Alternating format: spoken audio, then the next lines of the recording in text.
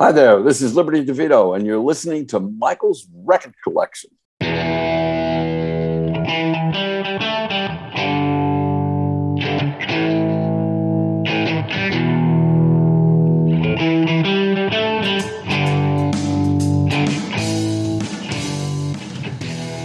everybody, welcome to Michael's Record Collection, episode number 64. I'm really psyched about this episode. I can't wait to bring it to you. I am talking on this show with a living legend, Liberty DeVitto, drummer for Billy Joel for 30 years. Could not wait to talk to him. I've always been a big Billy Joel fan, but I wanted to talk to Liberty specifically about the Nylon Curtain album, which is about to turn 40 years old this September, if you can believe it. The Nylon Curtain is a special album for me for reasons we'll get into. We also talked about his excellent autobiography. We talked about his involvement in the Hired Gun documentary, which is also very good. We talked about his current bands, the Slim Kings and the Lords of 52nd Street, his trip to the Soviet Union with Billy Joel's band, but mostly we talked about the Nylon Curtain.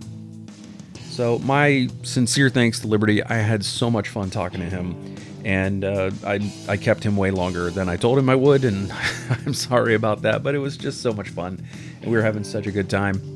Before we get to the interview, just as a reminder, you can follow me on social media if you want, at Mike's Records on Twitter. Also, you can catch me on YouTube, Facebook, and Instagram at Michael's Record Collection. Check out michaelsrecordcollection.com and sign up for my free weekly newsletter. And if you want to support this independent podcast, visit patreon.com/Michael's Record Collection and get involved for as little as $2 per month, or find a level that works best for you. You can also write to me at michaelsrecordcollection@gmail.com. Let me know how I'm doing. Give me some feedback. I want to hear from you. All right, let's get to that interview with a living legend, Liberty DeVitto. Here we go. Hello, everybody. Welcome to Michael's Record Collection. I am extremely excited about this guest, Liberty DeVitto, who was with Billy Joel's band for 30 years, sold, I don't know, over 150 million copies of albums. He's also with the Lords of 52nd Street and the Slim Kings. Liberty, thank you so much for your time today. Yes, it's great. Great to be here. Actually, it's great to be anywhere. It's great to get out these days. So you and I were talking offline before we started recording, and you just got over COVID. Thankfully, it was a very mild case for you, and I'm glad that things are on the mend for you. Well, thank you. I think that they say that everybody is eventually going to either get it or, it's a luck of the draw. Mm-hmm. I travel. I get on airplanes with the Lords of 52nd Street. I eat in restaurants. I do all this kind of stuff. My wife is a stickler. She wears the mask all the time. She goes to work in Manhattan. She works at the stock exchange. Mm-hmm. She comes home and brings it home. I'm better off being away from home than I am being home. Yeah.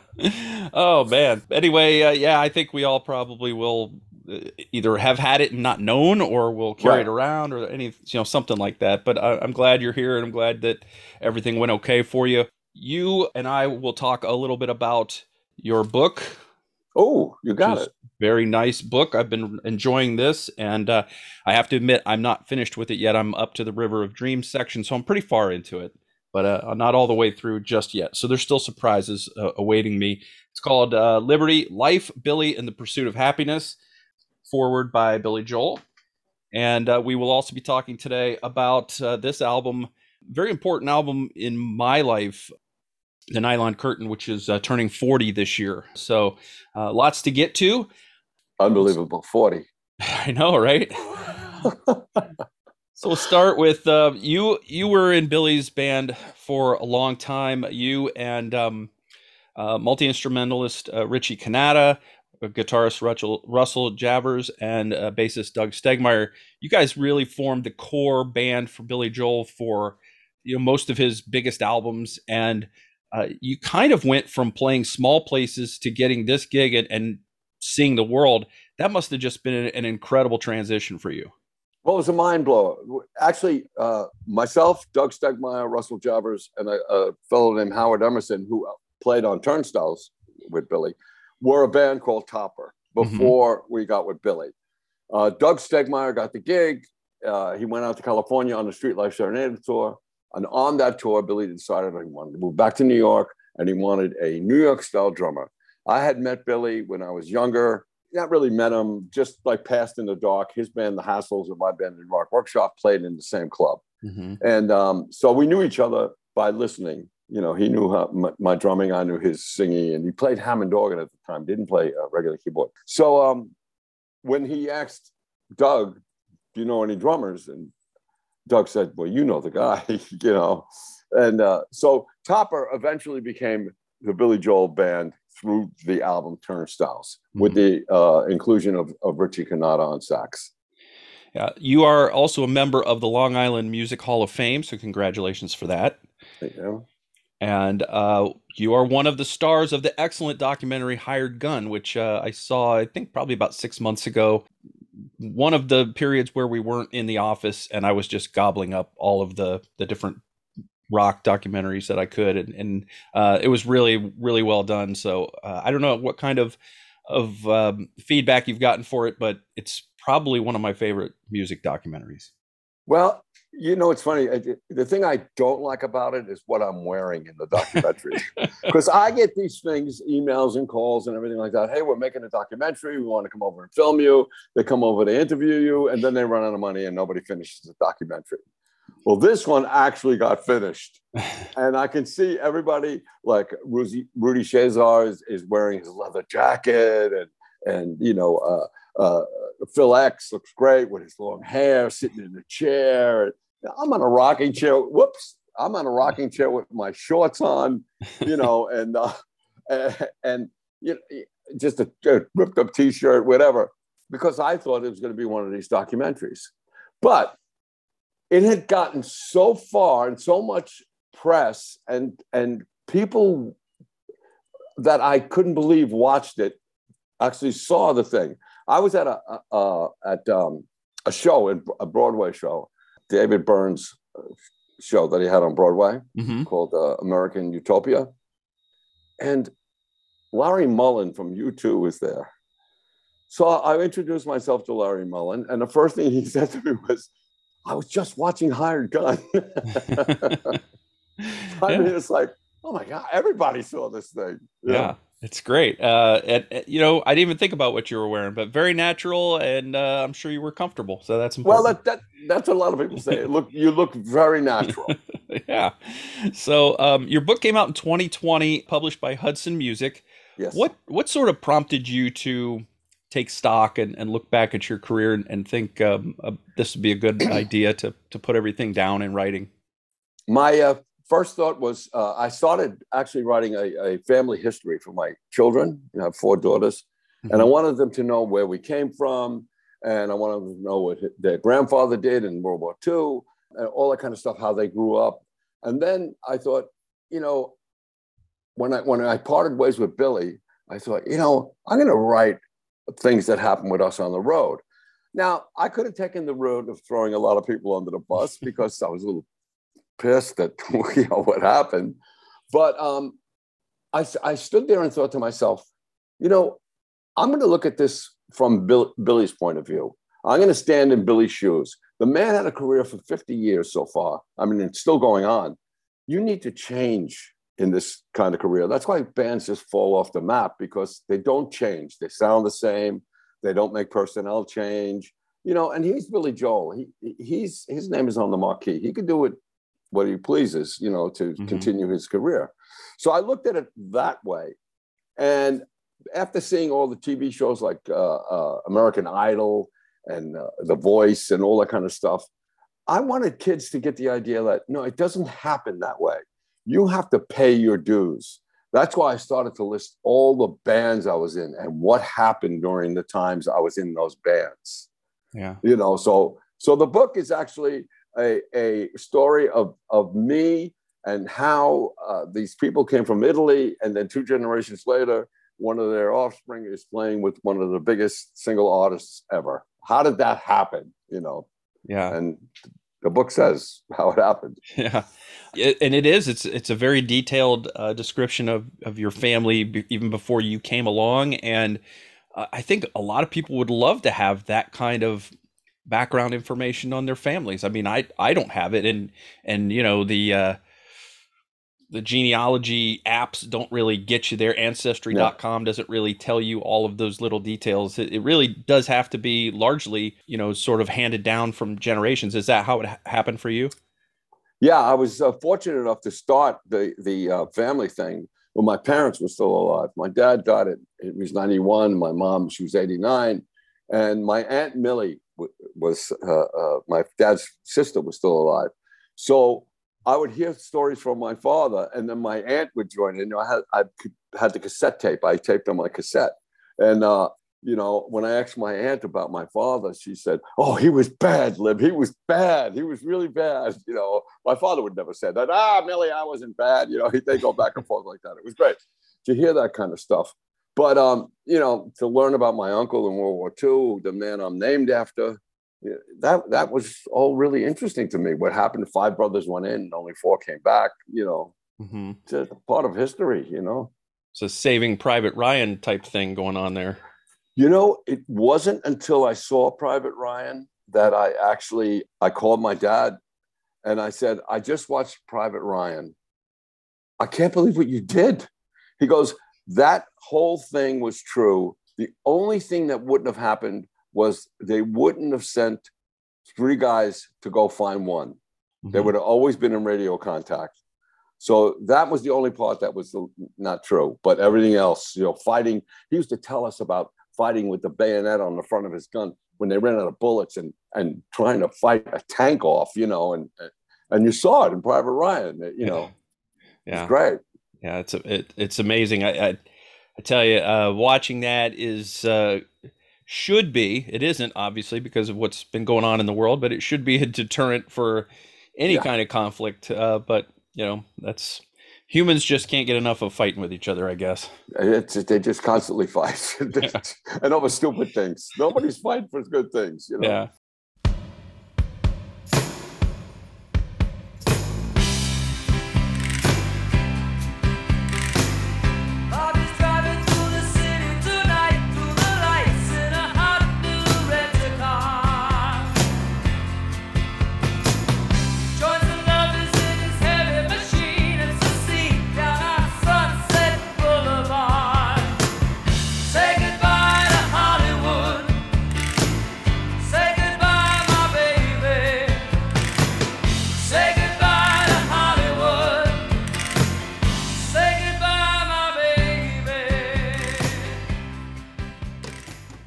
I love the line you put in your book. Every person hears the same song but pulls something different from it, because it's so true that you get in these discussions online about what's the best song on an album, and 10 people have 10 different answers, and it really is all to how that resonates with you. It's just like hitting, I suppose, a drum head different ways.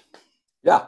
Well, it's funny when people say to me now, the guy that plays with Billy, Chuck Berge, plays with Billy now, great drummer. And they always say, like, but he's not you. He's not. Well, the reason for the book is to show you that how I grew up makes what you eventually become. Yeah. That your surroundings, what you learn, what happened to you when you were a child. You go to a shrink and you have a problem about something, and if somebody's angry all the time, they go way back to your childhood. I love Ringo Starr, and I copy him when somebody wants to play a Beatles song, but I can't sound like Ringo. Ringo is Ringo. Mm-hmm. It's how they grew up. They grew up in Liverpool. Elvis is Elvis. He grew up in the ghetto, Tupelo, Mississippi. That's where all that stuff comes from. Motown came from the ghetto, Yeah, it's in you. It's a part of you. Exactly. Yeah, and no two people have that same thing, unless maybe they're brothers or something. But I'm glad you brought up Ringo just now, because that was bringing me to my next point. Your mentors, that you call them in the book. Ringo was the first, but then was supplanted by Dino Danelli of the Rascals, which I have to say I haven't heard a lot of people. I'm sure a lot of people respect him, but you were the first person that really has championed him as the guy that you really looked up to, that, as far as that I've come across. For 2 reasons. One was because when I saw him play live, they were the first band I ever, They were the first band because they opened up for the Byrds, and that was the first concert I ever went to. And I realized at the time, with his actions and the way he was playing, that the drummer could be as much a focus as the lead singer is, because it was always the guys up front that were in focus when you see bands. And his energy and the way he played, it was like he was having so much fun, and it just like poured over the stage that everybody else was having fun because he was having fun, just the way he did things. Yeah. But also, when I was 16 years old, I met them. They played at a school that was next to ours, and I met them. And the way they treated me was like I was a cousin of theirs. All the Rascals were like that. And I thought to myself, wow, you can be normal and do this. They were normal. Yeah. Later on, when I interviewed Ringo for Modern Drummer live on the internet, and I told Ringo, I says, you were so kind to me. It was unbelievable. He said, you must have caught me on a good day. They're always funny, I played with Felix for like a year and a half, and he was funny all the time. They're great guys. You also mentioned Ginger Baker as one of your mentors. What gravitated you toward his style? See, I believe that there's when people say somebody is a great drummer, they always say it because he plays really fast. Man, this guy was so fast. It's unbelievable. Like you see a lot of guys now online that play really, really fast, Well, we're all born with different muscle fibers, called twitch fibers, Mm-hmm. Yeah. And my thing is like, why can't you get a baseball player and the ball is hit, he's playing the outfield, he catches the ball on one bounce and he throws it, one bounce, it's in the catcher's mitt, and he's greatest baseball player in the world, right? But if he gets on the mound, the pitcher's mound, he can't throw that ball at 95 miles an hour straight over the plate. I thought he was the greatest baseball player in the world. What happened? So with these different fibers, twitch fibers, you get the fast guys who have more fast twitch fibers and the slower guys who have slow twitch fibers. And Ginger Baker was one of those that was he loped like a hyena at night, just his whole lope was unbelievable. You find a lot of the R&B drummers are like that too. They got this slow groove. They don't play fast. And I believe that John Bonham, for me, was an R&B drummer that was behind a gigantic kit that made him sound like a rock drummer. Mm-hmm. He really didn't do anything fast. He had that one thing, blah, blah, blah, blah, blah, that one thing that he did all the time. But he played steady and consistent, the same thing over and over again. Yeah. Yeah, exactly. It really is about serving the songs. That's one thing that I've always admired about your drumming on especially on Billy's albums, is that you play just what is needed and nothing above what is needed, but yet you do it in a style that makes people listening think, how did he think of that fill right there? That's not something I would have thought of right there. Well, I'm not taught. I never took lessons. I took maybe one once, but so I'm not confined to a box. So when I was learning how to play drums, I would listen to the Beatle records, and I'd get lost because I didn't know where I was. So I would learn the lyrics too, and I would realize that Ringo does fills in between when Paul or John stops singing, or to take the band into a more exciting place. Mm-hmm. And it's like, I don't know what I'm doing half the time. I have a great friend, Dom Famularo. I'm sure you probably interviewed him too. He's an ambassador, global ambassador to drums.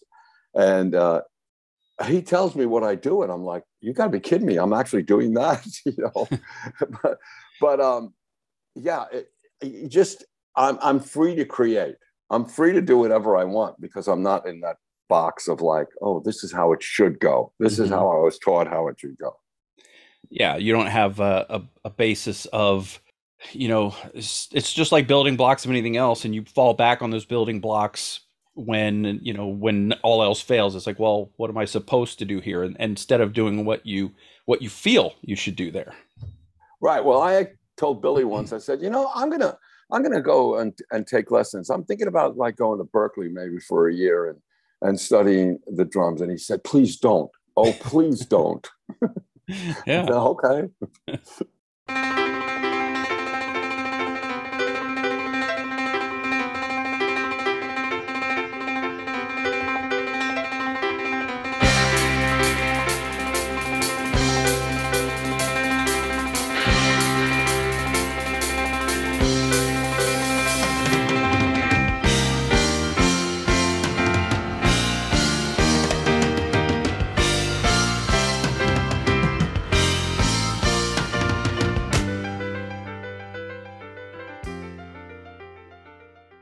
You were in New Rock Workshop when you opened for Vanilla Fudge.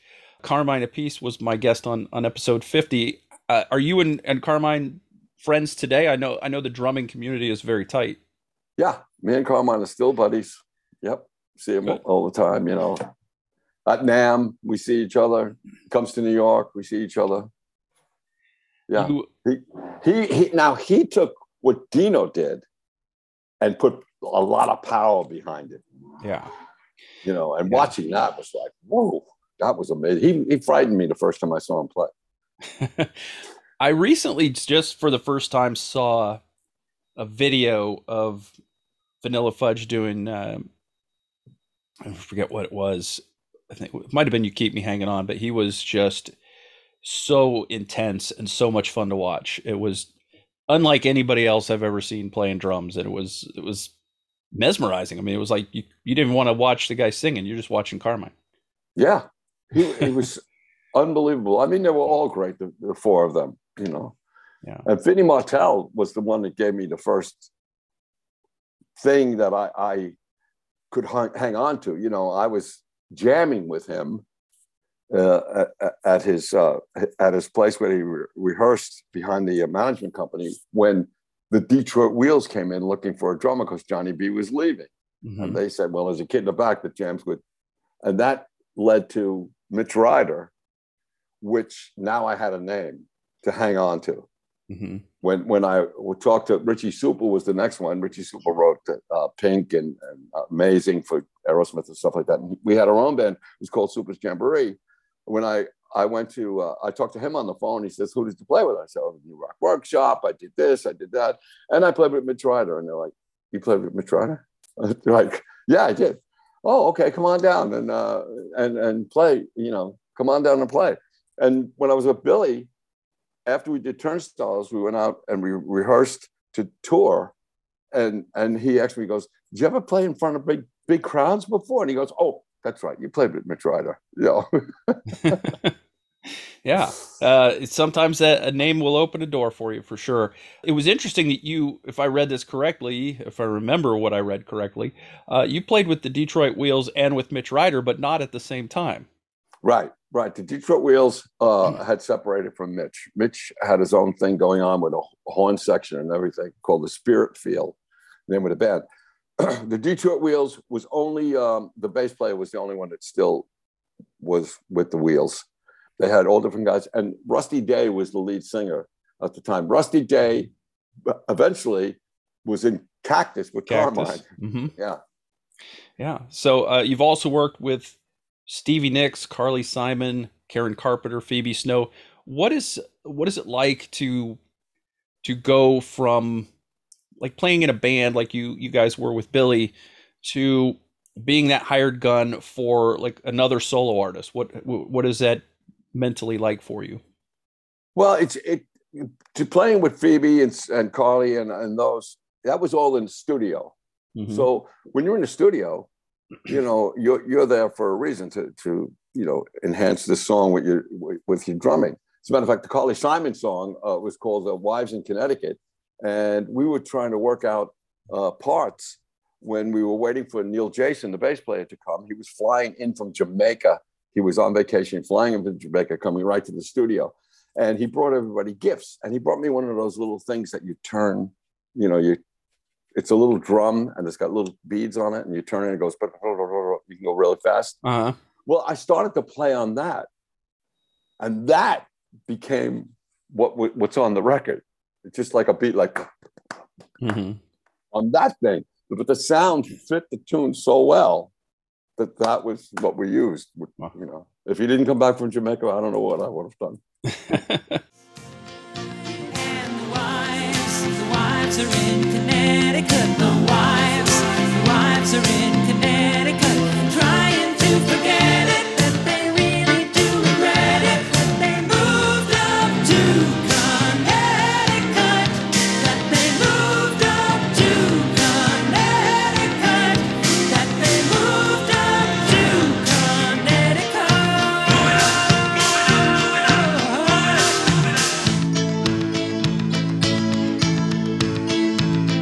The five-flight walk-up, can he make it? He keeps promising to go back to the gym. How did you get involved with Rick Wakeman for the soundtrack to The Burning? Well, that's weird because I never met Rick Wakeman. I had played to the track. The producer was putting it together, and I played to the track Okay. with him playing on it. So that's weird. I mean, it's weird that I say I played with Rick Wakeman. Yeah. I played on the same track as Rick Wakeman. Never in the same room. Wow. Have you ever met him since then? No, never met him. Wow.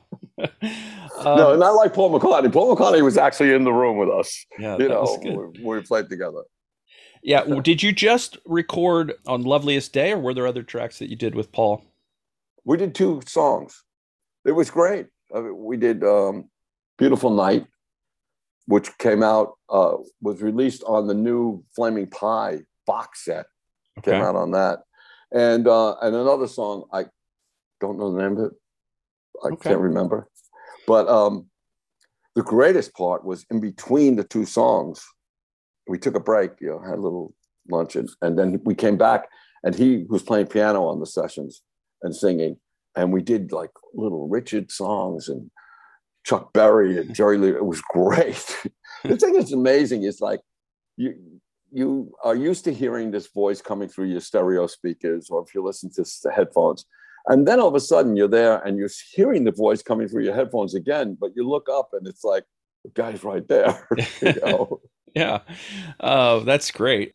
It doesn't get much better for someone from your era than to play with a Beatle, I guess. Oh my God, when it's a dream when you're growing up as a kid, you know. Yeah. You also did some work for the Dead Ringer album with Meatloaf, who we just recently lost. Were you in the room with Meatloaf? Was that? Yep. Yeah, he was hands-on. Yep. So how was that? Here. Meat called me up. I got a phone call. It was like, hello. Hey, Liberty, it's Meatloaf. I want you to play on my records.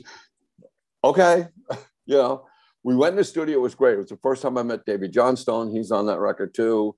And Roy Bitten's on that record.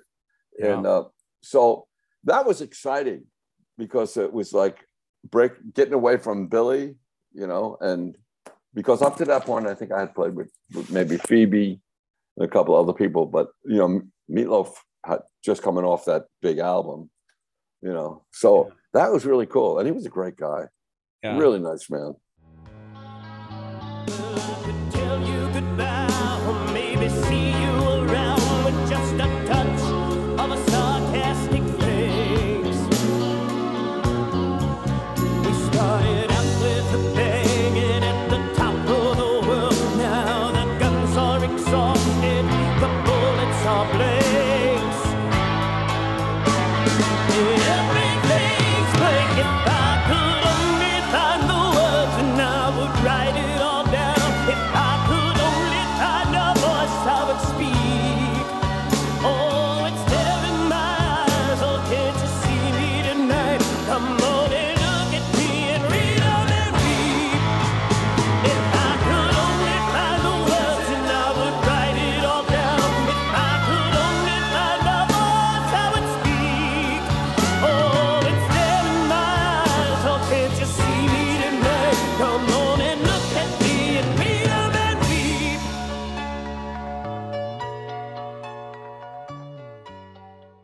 What was he like to work with in terms of being in the studio? He Just seems very intense, like a very intense personality. No, he was easy.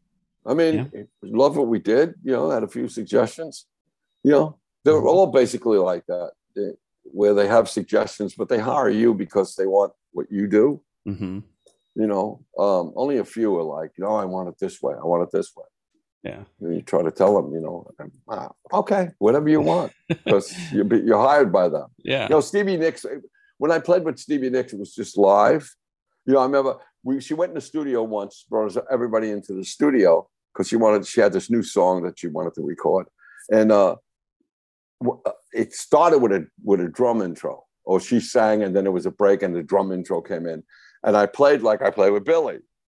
And the whole band was like, oh my God, whoa, that's so hard, so loud, And I just looked at them and I said, hey, when I'm knocking at the door, I want to make sure that everybody hears me. So it was like, but there was a battle there. It was the first time it was East Coast me and West Coast them, So that was crazy. I really felt the difference between the East Coast and West Coast playing. And it wasn't until we played Saturday Night Live that the bass player looked around and he said, wow, I know why you play like you do. Everybody's like you. They run around, everything's so fast and everything, Yeah, it's New York. Yeah. Before we get into the Nylon Curtain, I wanted to ask you what's going on with the Slim Kings and the Lords of 52nd Street. What can fans expect in the coming months from those two bands? Well, the Slim Kings keeps me current with the music that I play, because the other guys are younger. As a matter of fact, me and the bass player have just started a new thing. It's called Sounds from the Basement.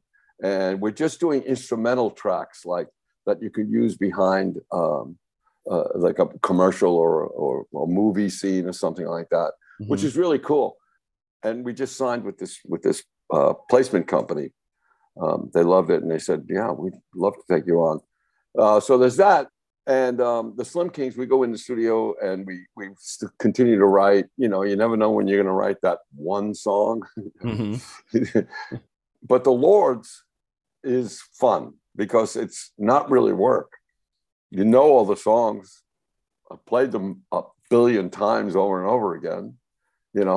It's just keeping up that pace of like what people saw in the 70s. They want to see the same drummer again, now that he's 71, I played this stuff in my 70s and now I'm in my 70s playing it the same way, Yeah. Well, I've been watching some of the YouTube videos and it looks like a great show. I've seen Billy a couple of times and I would not hesitate to go see the Lords of 52nd Street. It would be a fantastic time, I think. Yeah, it's great. I mean, we have a lot of fun. All right, let's turn our attention to the Nylon Curtain, released September 23rd, 1982 on Columbia Records, reached number 7 on the Billboard 200 chart. And this was a big album in my life. I got it on not on my 16th birthday, but I got it with money that I got for my 16th birthday. So it was a couple of weeks after my 16th birthday. And it was one of the first albums that I bought on cassette. So it was like one of the first things that I could actually portably take with me, play it in the car. I could, take it with me with my Walkman, and I played the crap out of that album. And a lot of people did apparently. And one of the things that I'll never forget is just sticking it in that. I had one of those converters because I had an 8-track player in my car. So I stuck it in the converter and stuck the thing in the 8-track player to listen to it. Yeah, it was a whole experience. But I remember, Billy Joel's music was something that was, when I was growing up in Ohio, it was kind of, Billy was always on the radio. You always heard Piano Man and Just the Way You Are, and different songs from The Stranger, and various hits from him. So he was always on. But we were growing up, we were listening to harder rock. We were listening to Kiss and stuff like that. And but when I got when I became aware of the song Allentown, something about that song clicked for me immediately, and I bought that album. So it was a special album for me because it was one of those first ones that I had on cassette that I just played the heck out of, and it really was my gateway into the Billy Joel catalog because it was the first album of his that I owned. So now I have them all and collected them over the years. Some of them I have in multiple formats and things like that. So big album. But Liberty, this was the first album without Richie since Turnstiles. Yeah. What was that like for you guys that had become such a tight knit group? Well, it was strange because, like you say, we were a tight knit group, and Richie left because he had so many other things going on. He had to open his own studio. He was playing around now with the Beach Boys and stuff like that. They offered him a big deal, and it was like, it was time to make a decision, So he kind of like left, and we were left holding the bag for Nylon Curtain, and if you notice, there's not a whole lot of sax until Where's the Orchestra? I think or the end of the reprise of Allentown at the end there. Yeah. So, it was interesting because, things happen and sounds happen, even when someone's included or when someone isn't there. So I think that's why Nylon Curtain sounds more like the band. Like, Laura to me sounds like the Beatles during the instrumental break. Sometimes I have to think, am I listening to us or the Beatles? It's really weird. Yeah. But that was Billy's first like political voice. Allentown was a big one.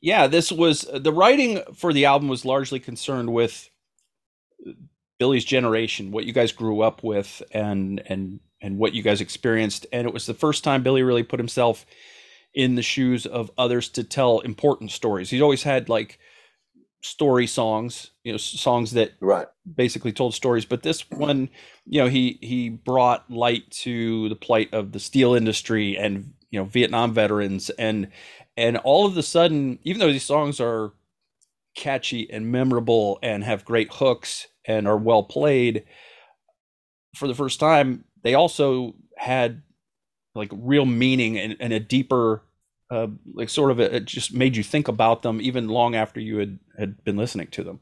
Right. You're right. Allentown was obvious, about the steel industry. It's funny that originally was called Levittown. He was writing. And he had the whole thing. Well, we're living here in Levittown, and he had nothing to say about Levittown. But then when he got Allentown, it was about the steel factory. Goodnight Saigon. We had worked on it, the album before, which was Glass Houses. He was playing it, but it was more of a thought of World War II, and it wasn't until he spoke to a friend of his that was in Vietnam, and I think that song is us saying like, we were very fortunate that we didn't go. I mean, I had to go for my draft physical and I was rejected by the Army and a lot of guys, didn't go, and we feel bad that somebody else took our spot and maybe didn't come back, so I think that's our, like, we're sorry, I don't know. It's just the song that really, I didn't realize how great it was until years later was Where's the Orchestra? It's like, here I am at the top of the heap now. And like, okay, I thought this was going to be a great play with music and everything. Where's the orchestra? There's nothing here. Yeah. This is my big night on the town. What happened? Yeah, it's interesting too, because when I came across this album, and I was still, mid-teens, so just starting to head toward adulthood. Some would say I'm still heading that way. I'm not quite there yet, but there's different meaning, or you take different things from the songs at different points in your life. And right. I hear it now, and I think of what you just mentioned, and I hear it for the metaphor that it is and that kind of thing. But at the time, it was just like, it just made me think, did Billy just buy play tickets for a play one day, and he went and there was no music? Right. That kind of thing. But there's some great songs on that one. I like Room of Our Own, you know. Mm-hmm. This was recorded at Media Sound Studios. Was also part of it at A&R? Yes. Yeah. They had sold the building, the A&R building. That's where all the other albums were recorded. And they sold the building, and they knew they were going to tear it down to build this new building there. So we were looking for another studio. And Media Sound was a church that was converted into a studio.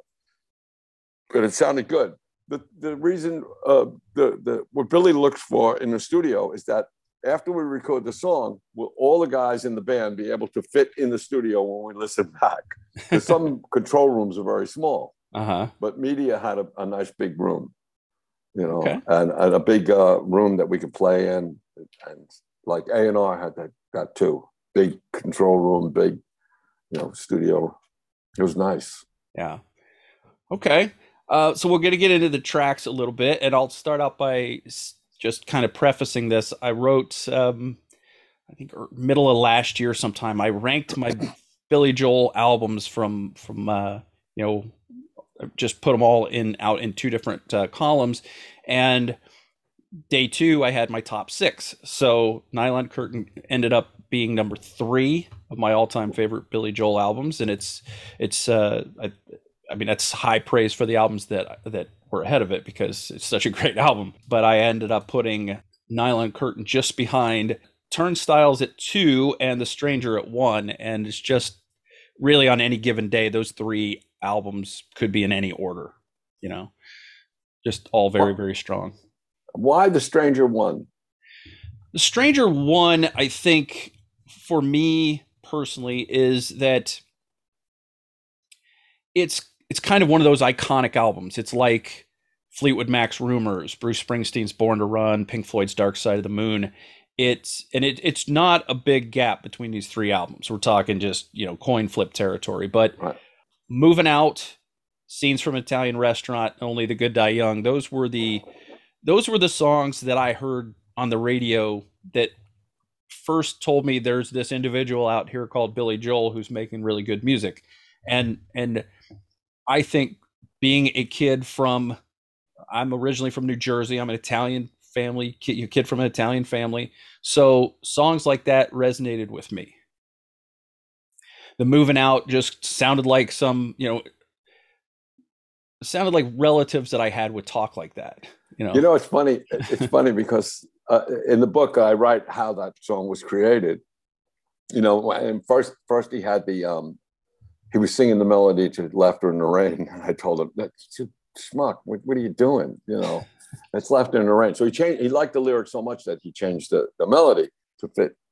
But we used to do this thing where when we'd go to a hotel, in the beginning, we were on Turnstiles tour, we would stay at like a Holiday Inn, you know, a motel where you would drive up to the rooms and stuff like that. Yeah. And we'd go sit by the pool, and me and Richie would go out there, and we'd act like we're Billy's cousins, you know, and I would say, wow, it's really amazing. You got a pool and everything.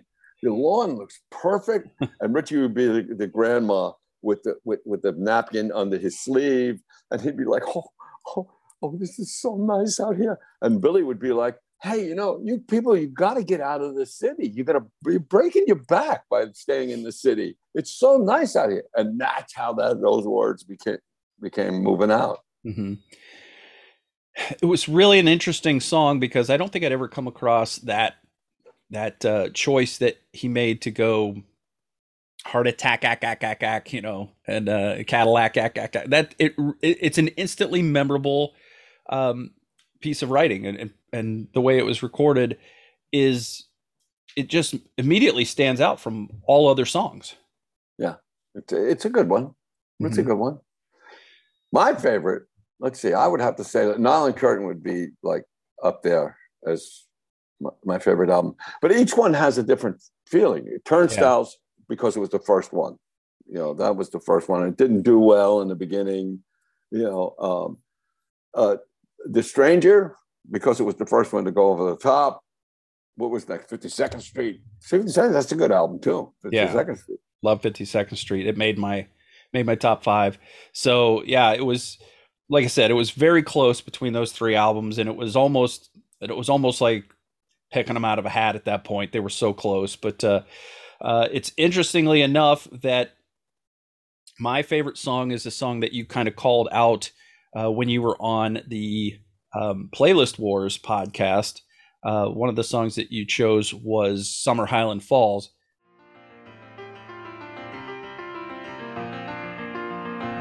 They say that these are not the best of times, but they're the only times I've ever known. And I believe there is a time for meditation in cathedrals of our own. Now I have seen that sad surrender in my lover's eyes, and I can only stand apart and sympathize, for we are always what our situations hand us, it's either sadness or euphoria.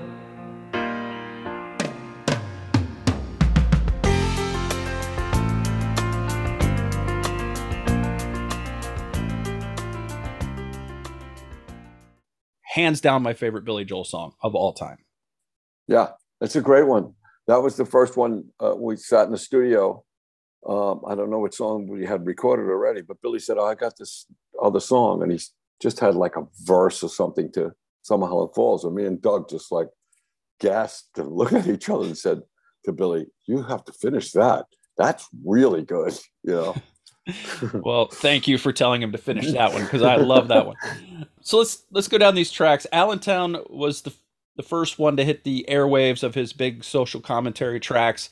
The album's second single, it reached number 17 on the Hot 100, and you played some very unorthodox percussion on this song. Tell me about the percussion cases that you played.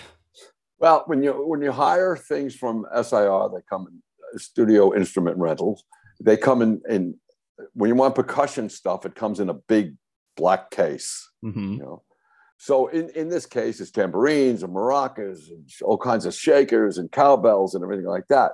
So I had picked them up, and we were looking for that pile driver sound.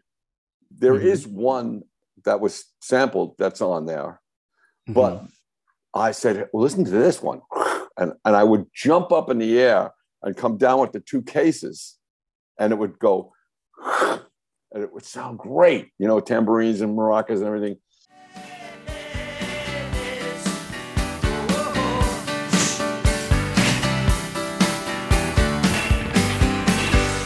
Well, I'm living here in Allentown, and it's hard to keep a good mind. So I had to do it during the song. Mm-hmm. My arms were stiff after it because the cases were heavy. I had to time myself to jump before it was time to hit, because I had to hit when I hit the floor, Mm-hmm.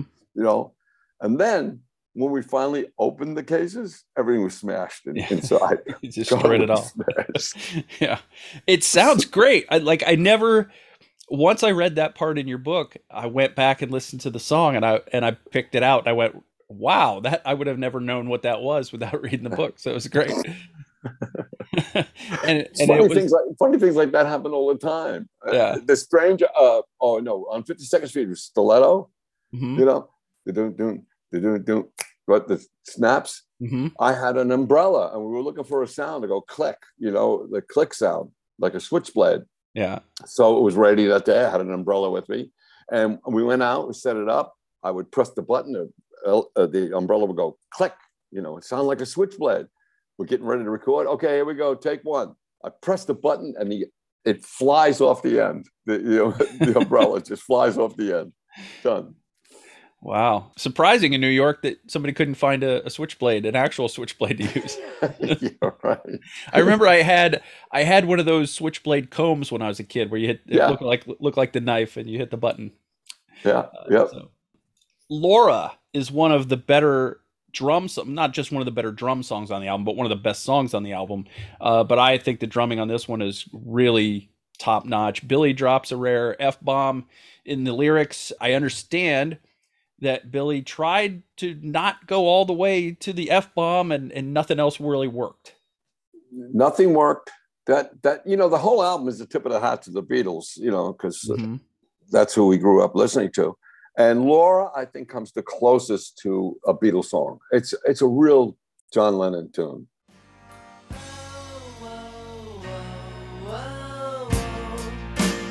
Laura has a very hard time.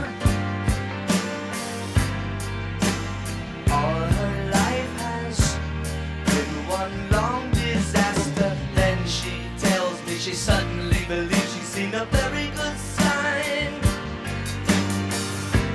She'll be taking some aggressive action. I fight her wars while she's slamming her doors in my face.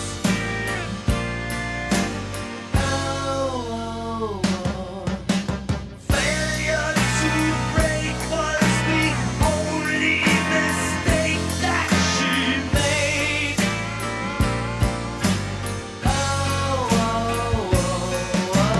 Here I am, feeling like a fucking fool. Do I react the way exactly she intends me to?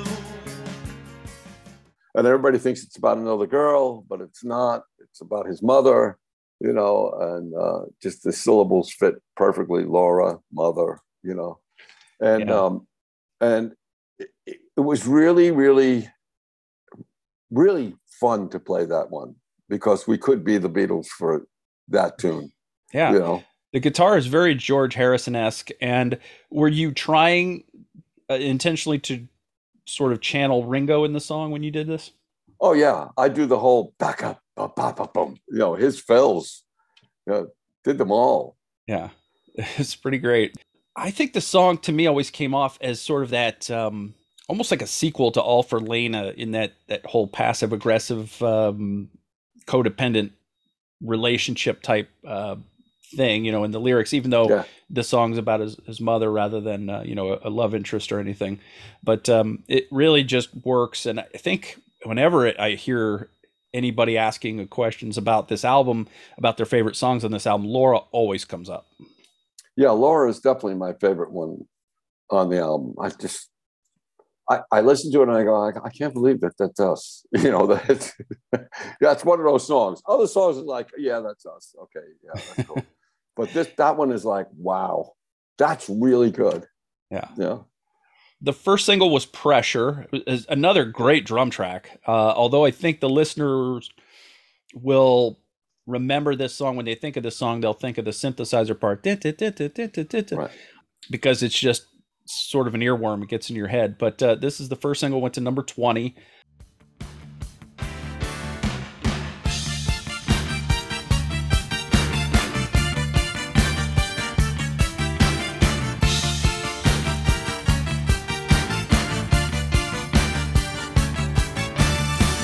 You have to learn to pace yourself.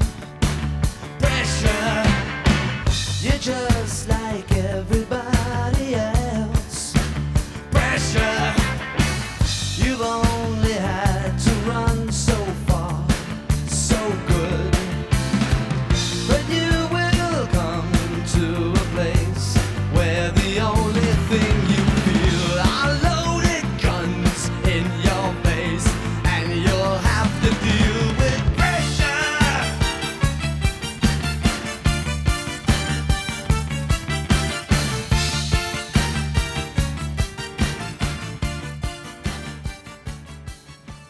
What do you recall about this? Did you guys always know this was going to be the first single, or did that come out later? No, that came out later. I mean, I remember driving in the car with Billy into the city to go to the recording session. And he said, I have this song. And he played a cassette. And he goes, don't think of, hey, hey, like Russian.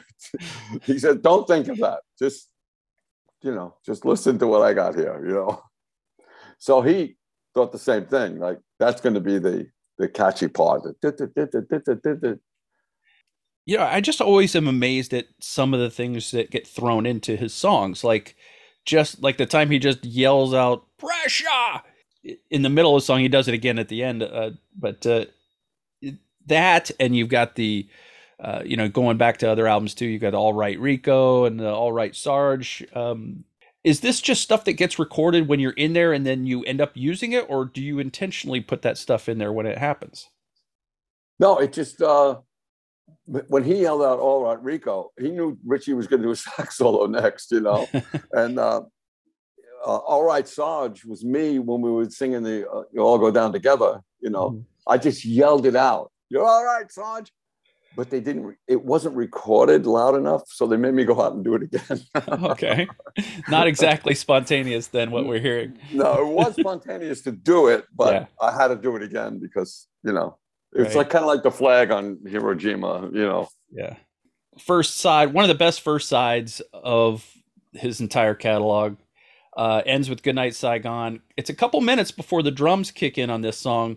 What is it like for you to have played this live? Do you have to sit there and you go wait for the piano, and then you just kind of wait patiently for your part to kick in? Yeah, but live, the shaker in the beginning. Okay, yeah. When the helicopter turns into a shaker. So I did the shaker on the record. Mm-hmm. Live, I use I have 3 maracas in each hand, and I would do the shakers, through that whole thing. Mm-hmm. And then right before it's time to play drums, I would just drop them behind me and then sit down and play drums. So I was constantly busy during the song. How many maracas get broken over the course of a tour from that? Oh, well, they make maracas now that are hard to break. But okay. In the old days, when it was just the souvenir from Mexico, mm-hmm. yeah, they would break really easily. This song must really resonate strongly for you because you were drafted, as you mentioned. You didn't end up going because of the physical, failing the physical, but you Right. knew guys who went to Vietnam. And Sure.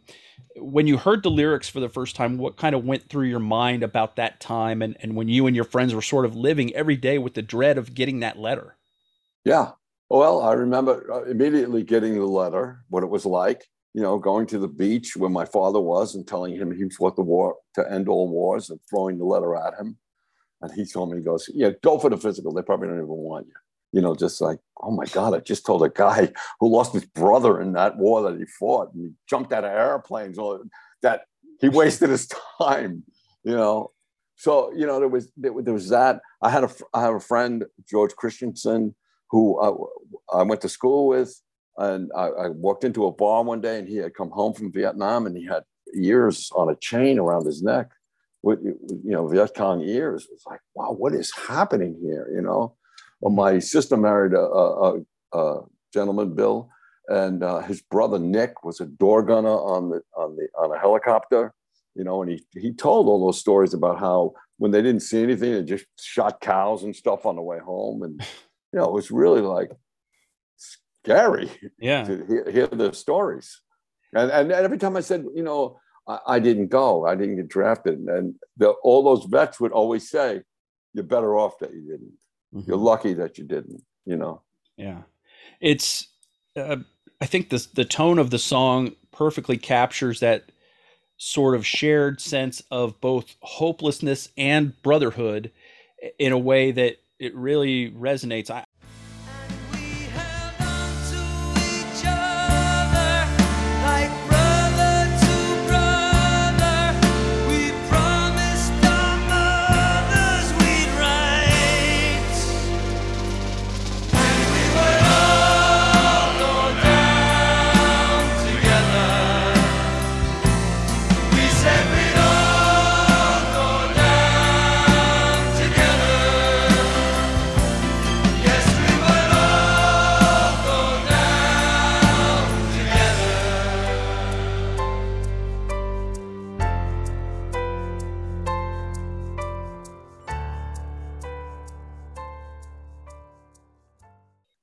That song is pro, the guys from Vietnam, the soldiers, like you just said, was when they came home, they were people spitting on them and stuff like that.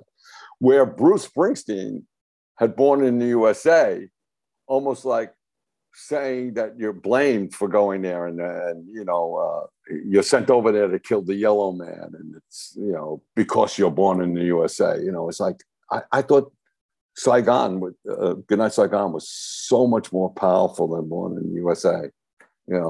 Yeah, and in a more of a positive, like we feel for these guys that went.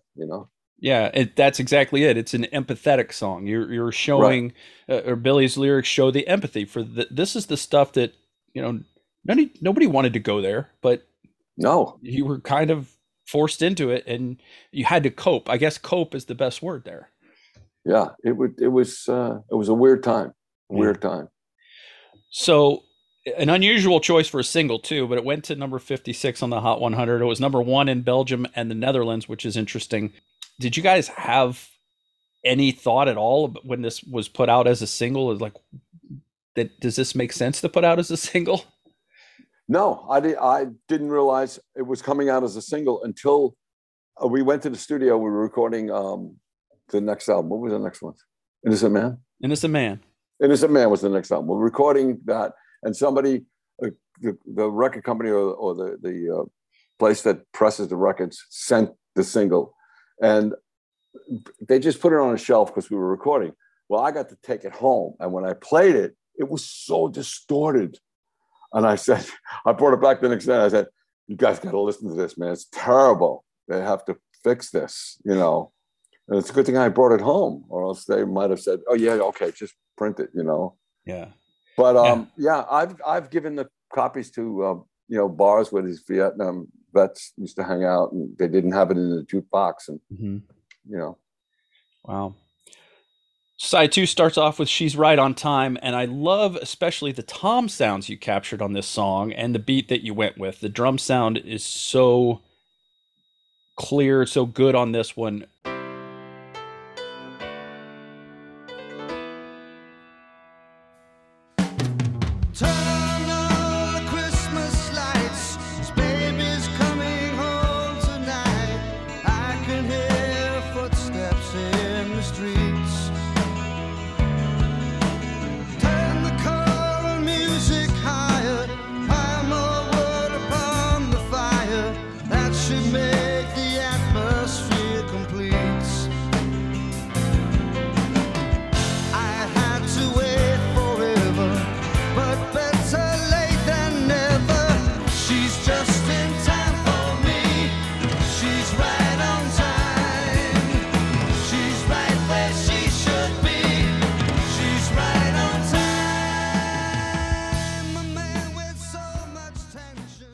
When you recorded, do you mic your own drums, or do you have a tech that does that? How does that work? The studio, the engineers, they mic the drums. There's a lot of mics on those drums. Yeah, I would imagine so. But they just sound so good. I wondered what that setup was like. There's a little slap on there, Yeah, it's funny because a lot of guys, if I do a drum clinic, people will say, I bought the same exact set of drums that you have and everything like that. How do you get that sound that you have on the record? I can't get that sound with my drum set. And I hold up a picture of the control board and I go, you have one of these too? Yeah. How many engineers do you have setting it up? Right. How many microphones are on your bass drum? 4? How long does it take to set up your drum set in a studio to record? Well, I don't set it up. Like by the time Nylon Curtain came around and all that kind of stuff, we had techs. Right. The tech would set it up. The studio guys would, put the mics on and everything like that. So you're pretty much like coming in, sitting down, getting ready to go. Right. But for them, I'm guessing that's probably the better part of a day to get everything set up and mic'd properly. Oh, yeah. Then they got to make sure everything works. And, it's like that live too. Your tech sets up your stuff. You don't touch anything. Yeah. Oh, you're big time, Liberty. But now with the Lords, I'll go, I have a guy that sets up the drum set, but, I'll do the sound check myself, but the old days, no, you played. That's all you did. She's Right on Time was your Traffic song. You guys were big time into Traffic at the time? Yeah. I told Billy, I said, right, give me a song that, like starts like Windward when he did Colored Rain, and it just starts. Colored Rain starts. Yesterday, then the music comes in. Well, he had to put that little piano intro in the beginning, but then it's like turn on, just drum thing, and awesome. Yeah, that was a Traffic song. That's a good one. A Room of Our Own is sort of a blues rocker. This is a song you said in your book I don't want to give all the little secrets of your book, but you said that you got lost and then recovered while you were recording this song. I did. During the last, I can still remember in that part, I kind of get lost, and it turns around, and I'm playing almost backwards, and then recover and pick the song up again. And I told Billy, I made a mistake. Could we do it again? And he's like, listen to it. And he went, no, that's great. 'Cause we all need a place to call home. It's all right. Yes, we all need a room of our own. Rich. I can still remember back together like a can of sardines. No. Push and shove, and that's when love starts to come apart at the seams. Oh no. No.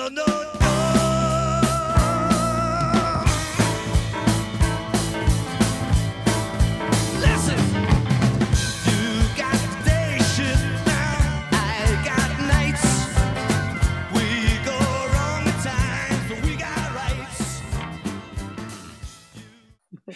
Did you have to try to recreate that in the, did you guys play it live? Did you play A Room of Our Own live? I think we may have played it once or twice.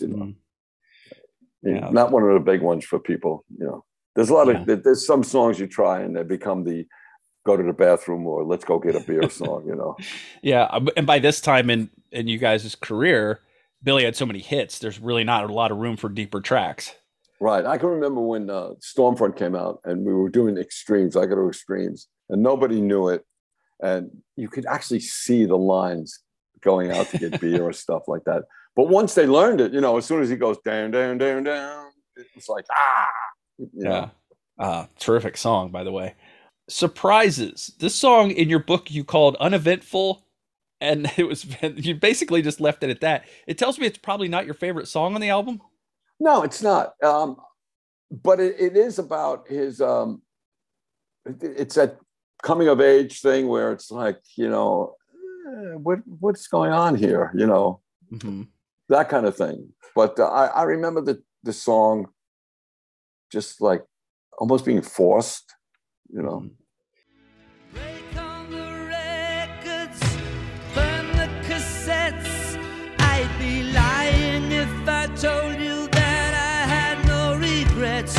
There were so many mistakes, and what a difference it makes. But still it shouldn't surprise you at all. I said it shouldn't surprise you at all.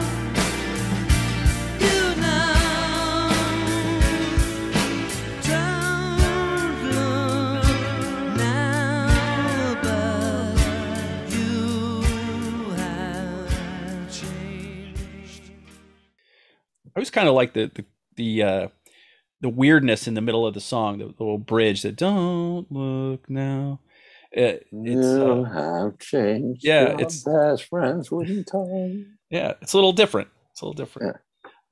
Scandinavian Skies, I think is another one that a lot of people talk about when they talk about their favorites on this album. It's you did an interview with 30 Days Out where you said the song was one of your favorites in terms of your drumming.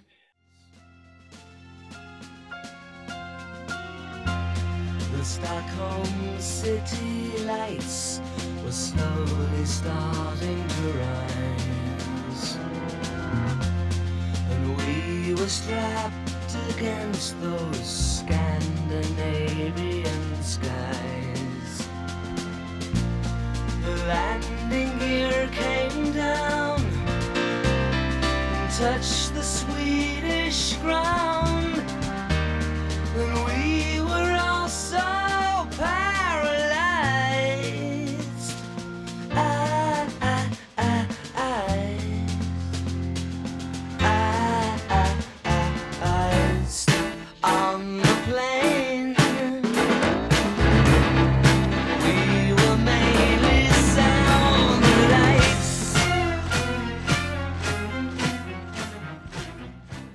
another Beatlesy song. What is it that really captured that really clicked for you about this song? When we first recorded it, it was just me, Doug, and Billy on that Hammond organ. Mm-hmm. And it was like, I think this is our day in a life, with all the different parts and stuff like that. Mm-hmm. And the part in the they wanted it really, really big. So I had to play the same thing like 3 or 4 times, the same fill 3 or 4 times. And, I don't read music and because I don't write music. So I had to remember what I did. Yeah. Because usually when I do something, I don't remember that I did it, mm-hmm. Because you do it and it's done, Yeah. Yeah. But that one was interesting because it's just different drum parts, on the plane. I'm doing this and then overdubbing, Yeah, that's one of those things where when I was a kid, I didn't know what the song was really about. I was imagining it was some kind of World War II thing at some point, because it kind of has a little bit of a military drumming. Yeah. And then talk about the planes and things like that. And then it was years later when I realized that you guys were talking about some shenanigans. Yeah, it was the one night in Amsterdam. Yeah, I think a lot of people probably have one night in Amsterdam stories, but they don't get to. Yeah, luckily we were able to walk away from that one night, and that was it. That was the end of that. Yeah, we've already talked a little bit about Where's the Orchestra. The decision to put the Allentown reprise at the end was a brilliant choice. Where's the orchestra?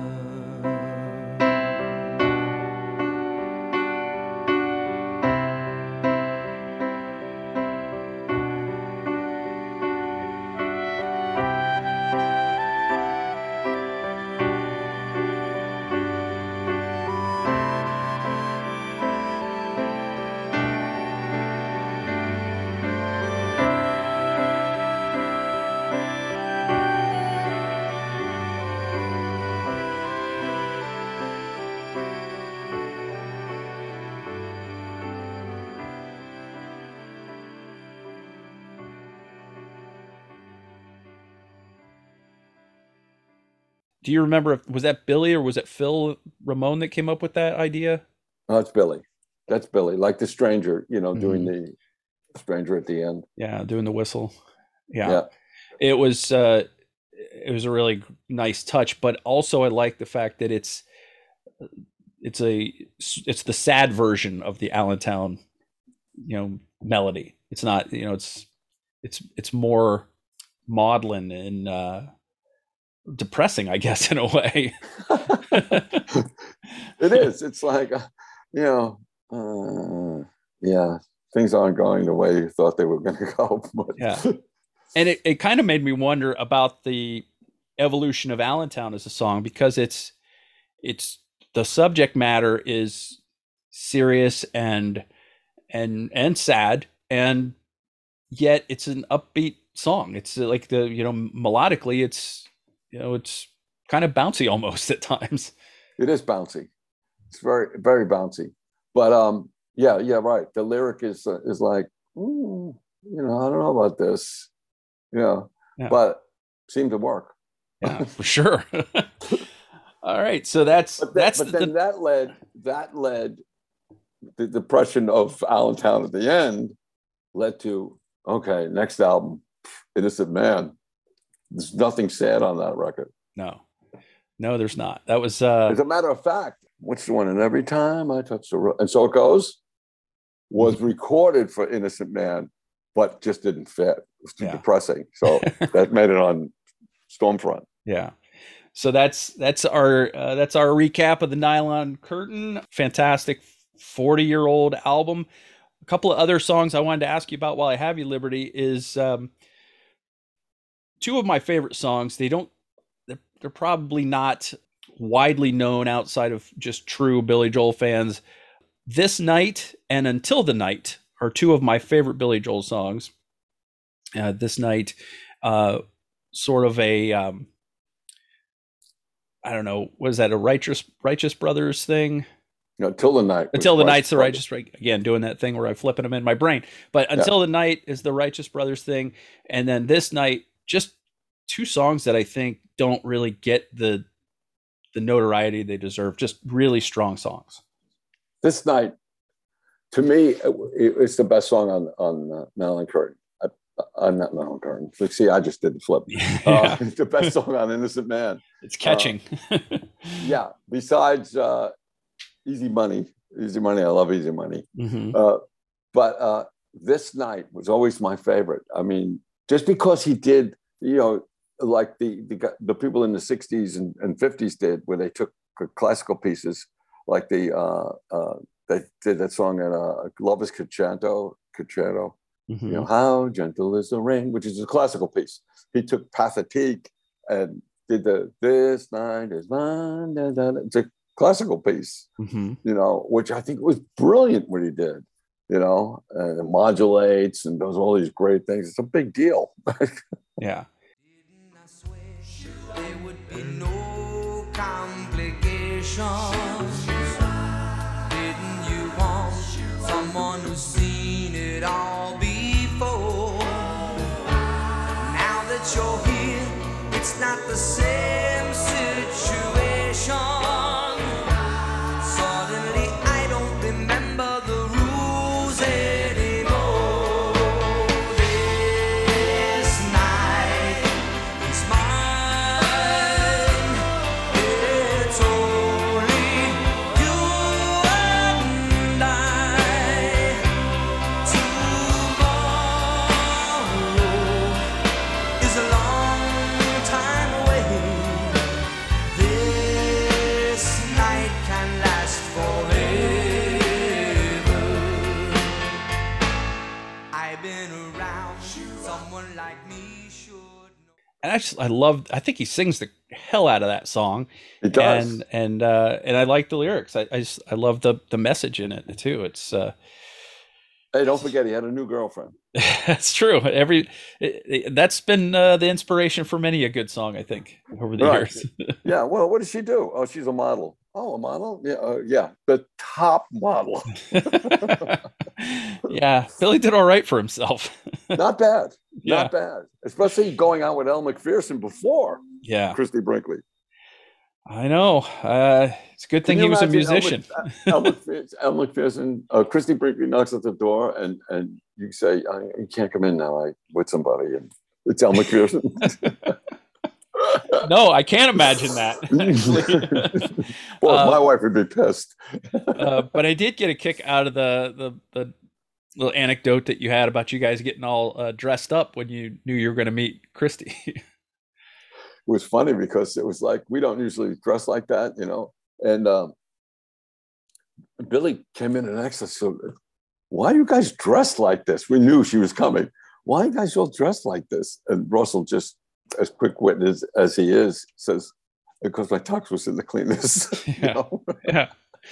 Yeah. What's the plan there? You're gonna swoop her off her feet away from Billy? No, we just wanted to, make an impression. Yeah. And then she turned out to be just a regular person. We just had fun. I used to tell her how ugly she was all the time. Because I love when you say that, because nobody ever says that to me. Yeah, I would imagine probably not. That's great. That's a great story. Speaking of the rest of your time with Billy, was it strange being kept on for Stormfront after Russell and Doug were let go? How was that for you? Russell, Doug were let go after the bridge, right? Mm-hmm. And then and Stormfront, Phil wasn't there either. So that was weird, that Phil Ramone wasn't there. Mm-hmm. Mick Jones produced that record. Yeah. From Foreigner. And it took time to warm up to Mick, mm-hmm. because he was waiting to. It's funny because they all wait to hear that Liberty DeVitto thing. I don't know what it is, but it's a thing. I guess I got it. Anyway, and it wasn't until we did the Downeaster Alexa. After we did the Downeaster Alexa, that's when he said, "That's the Liberty DeVitto I've been waiting for." We took on diesel back in Montauk yesterday. Left this morning from the Bell fade. Like all the locals here, I've had to sell my home. Too proud to leave, I worked my fingers to the bone so I could own my Downeaster Alexa. And I go where the ocean is deep. There are giants out there in the canyons, and a good captain can fall asleep.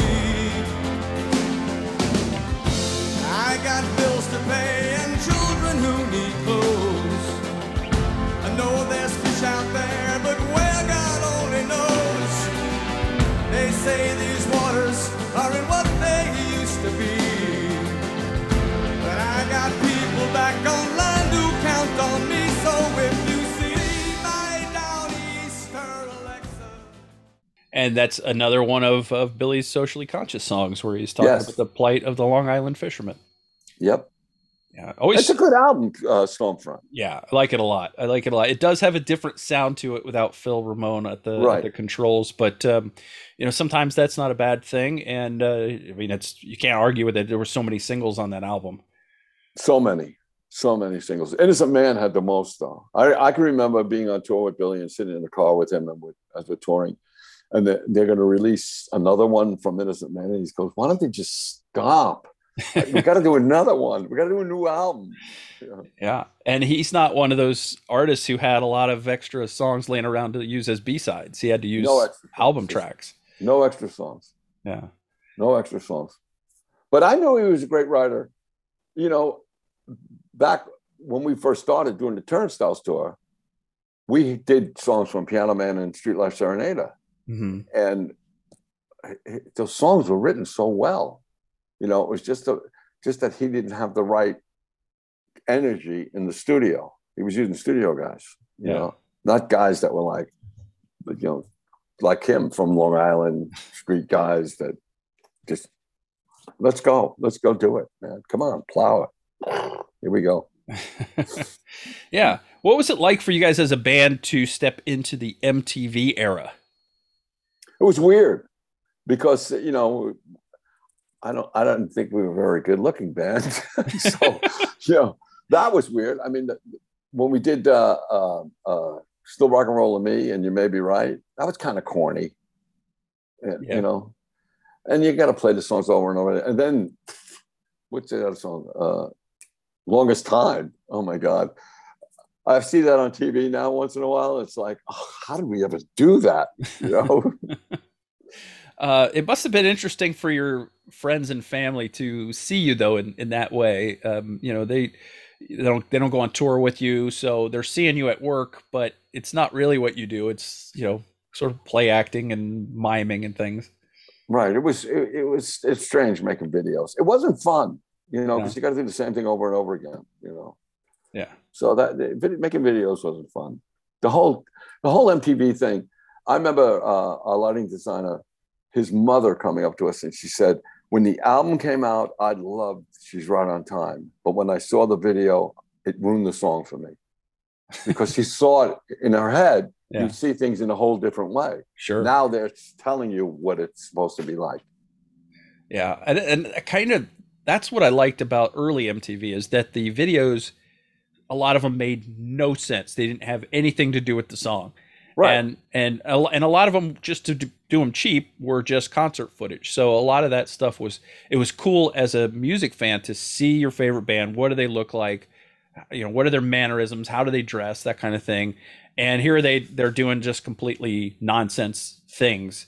And then they became bigger budget and having scripts and, and then the song is only like this much of the video that's this long. Like when Michael Jackson did Thriller, for example, he changed everything when he did that.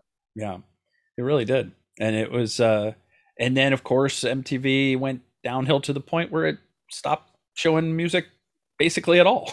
Yeah. The worst part about the videos was when the long hair, the glam rock came out, their hair was growing longer and ours was falling out at that time. Yeah. Yeah, that's tough. Did anybody at any point come to you guys as a band and say, why don't you guys all dress the same or something like that? Or was it always just understood you're just going to all have your own style? No, well, with the Bridge album, when we went on tour for the Bridge, they bought us clothes, actually. That only lasted for a little while because, you wear them out really fast. Yeah.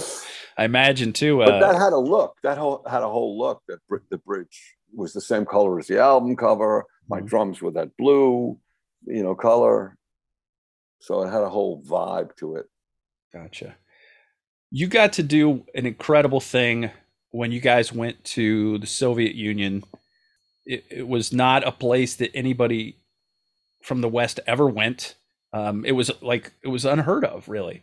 And you guys went and you put on some shows. And obviously that trip left a big mark on all of you who went. Definitely did. It definitely did. I was afraid to go in the beginning because, we had to sit with these people from the embassy in Washington, and they told us what we could do and what we couldn't do. It was like, this is the first time in our career we're being told what we can do and what we can't do, which turned out to be, we did whatever we wanted to do over there anyway. You're not supposed to take pictures of railroad stations and buildings and stuff like that. We were clicking everything, but it was so interesting to see what we always thought was the enemy, which today actually almost is the guy that runs it. But like I say in the book, it's not people against people, it's government against government. Mm-hmm. And you see it clearly today that you get a maniac in the office, like we just had the last 4 years of the presidency, that maniac. I mean, who knows what it would be like today if he was still there? Oh my God, it'd be horrible,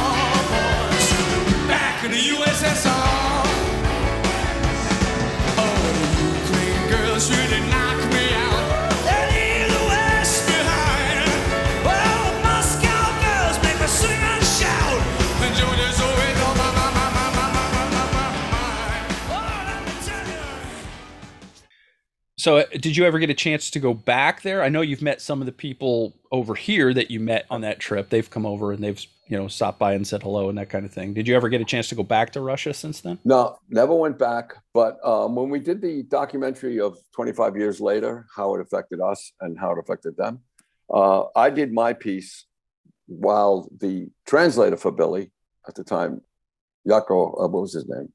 Smirnov was his last name. Whatever.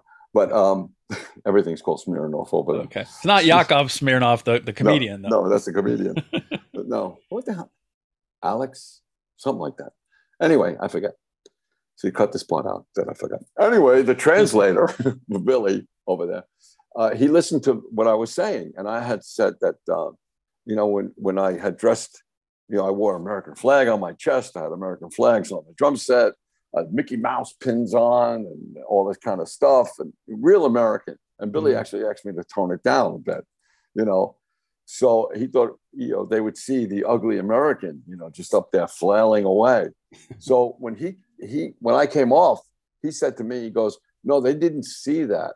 When they saw that flag on your chest and you playing drums, they saw what being the ultimate freedom you have to do that kind of thing that you're doing and be able to just do what you feel, where we can't do that. We live in a box. And he says, if you ever come back and do drum clinics here, come back and you're teaching or something or telling people about drums, you have to remember that our drummers, everybody's in a box and they're afraid to express themselves, so that was something that was really like interesting to hear from him. Like, so they're just keeping the beat. They're not really being able to play by feel and stuff like that. Yeah, they're not creating, because they don't know how. Everyday life is not creative. They're in a box. Yeah, they have to do certain things. You can't do this. You can't do that. You can do this. It's weird. It's all conformity, and it leaks into their art. Yes. Yeah. In classical music, we did a thing called the musical ring. Billy did it by himself, where they try to tear down the rock musician. It's actually a boxing ring that you get into with the narrator, right? And Billy played a Russian piece, a classical Russian piece, and included the piece that the Russian government had taken out because they thought it was offensive or whatever to the government. And he played that piece too. And then when we left Russia, we found out that that show was discontinued after that. And then, of course, that trip also spawned the song Leningrad later on. And I got to tell you, I can't even sing along with that song without tearing up. I find that as I get older, emotions just come out during songs, and that's one of them that I struggle to get through without cracking a little bit. So my child and I came to this place to meet him eye to eye and face to face. He made my daughter laugh, then we embraced. We never knew what friends we had until we came to Leningrad.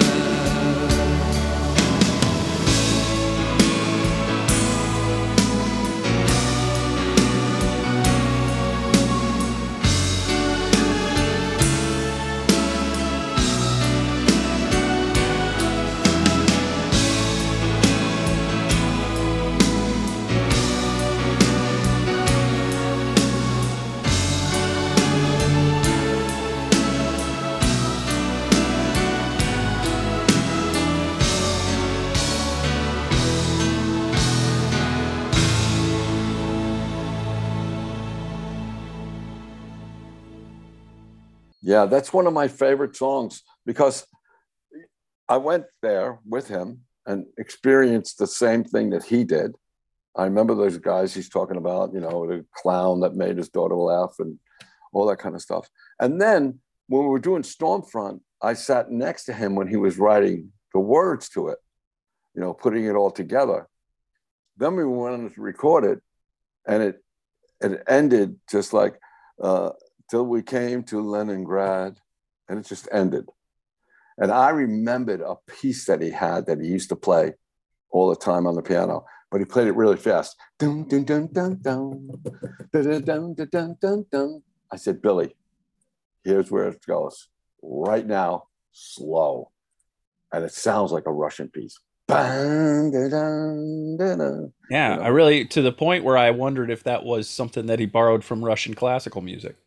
No, that was something that he was playing with for a long time. Wow. All right. Promotion time, Liberty. What's the touring or the show schedule like for the Lords of 52nd Street this summer? You got some shows going on? Oh, yeah. We're going to Texas. We're going to Oklahoma. We were just in LA and Las Vegas. And we're starting to really move around. I mean, now that COVID is, well, now that I've had it, I can go wherever I want. But yeah, it's starting to loosen up in different places. I mean, New York is getting tight because it's starting to, everybody's getting it. Everybody's eventually going to get it, but, not as bad as when it first happened. So, yeah, we're starting to go to Florida and all that kind of stuff. Yeah, wow. So it's a lot of fun. Awesome. Where can people find out more or find out if you're playing near them? Facebook, Lords of 52nd Street. That's where we are. Good deal. Yep. You've got your drum line, your line of drums. It's not. No, is that bad? Liberty. That's it. That's the one. That's the drum logo. It's not mine. It's a company from England. Okay. Liberty Drums. I met them at the NAMM show, walked past them a few times. I was with Mapex at the time, great drum company, but a friend who worked at Mapex had passed away, and I thought, okay, it's time to move on. So I said, my name's Liberty, and you're Liberty. Why don't we get together? They were like, it sounds like a plan, So just a coincidence of names, yeah. But people think it's my drum line. Yeah, well, I mean, you're huge, man. You should have your own drum line out there. Yeah, just something else I need, right? And you work with some kids too, right? Little Kids Rock. Yeah. Kids Rock. Tell me about that. It's great. It puts instruments in the hands in the schools that the music curriculum has been taken out. It was started by this one guy, Dave Wish, who was a teacher in California. He saw kids hanging around after school, and he said, look, I'll give you some guitar lessons if you plays guitar. I'll give you some guitar lessons if you promise you stick with it. Started out with 20 kids. I think like 750,000 kids have gone through Little Kids Rock now. And it's just a great thing. I get to play with a lot of great people. We have the big galas and stuff, Yeah. Awesome. Sounds great.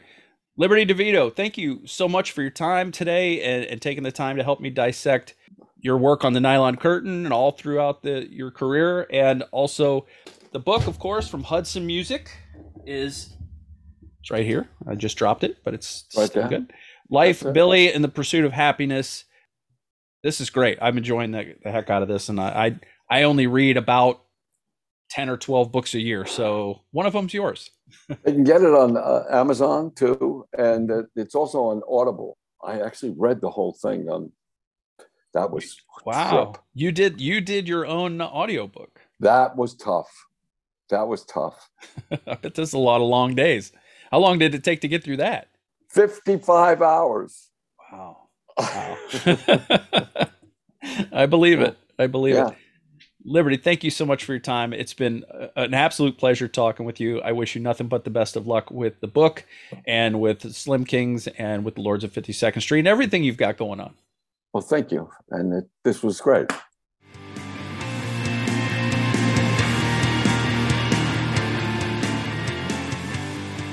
Michael's Record Collection is hosted and produced by Michael Citro.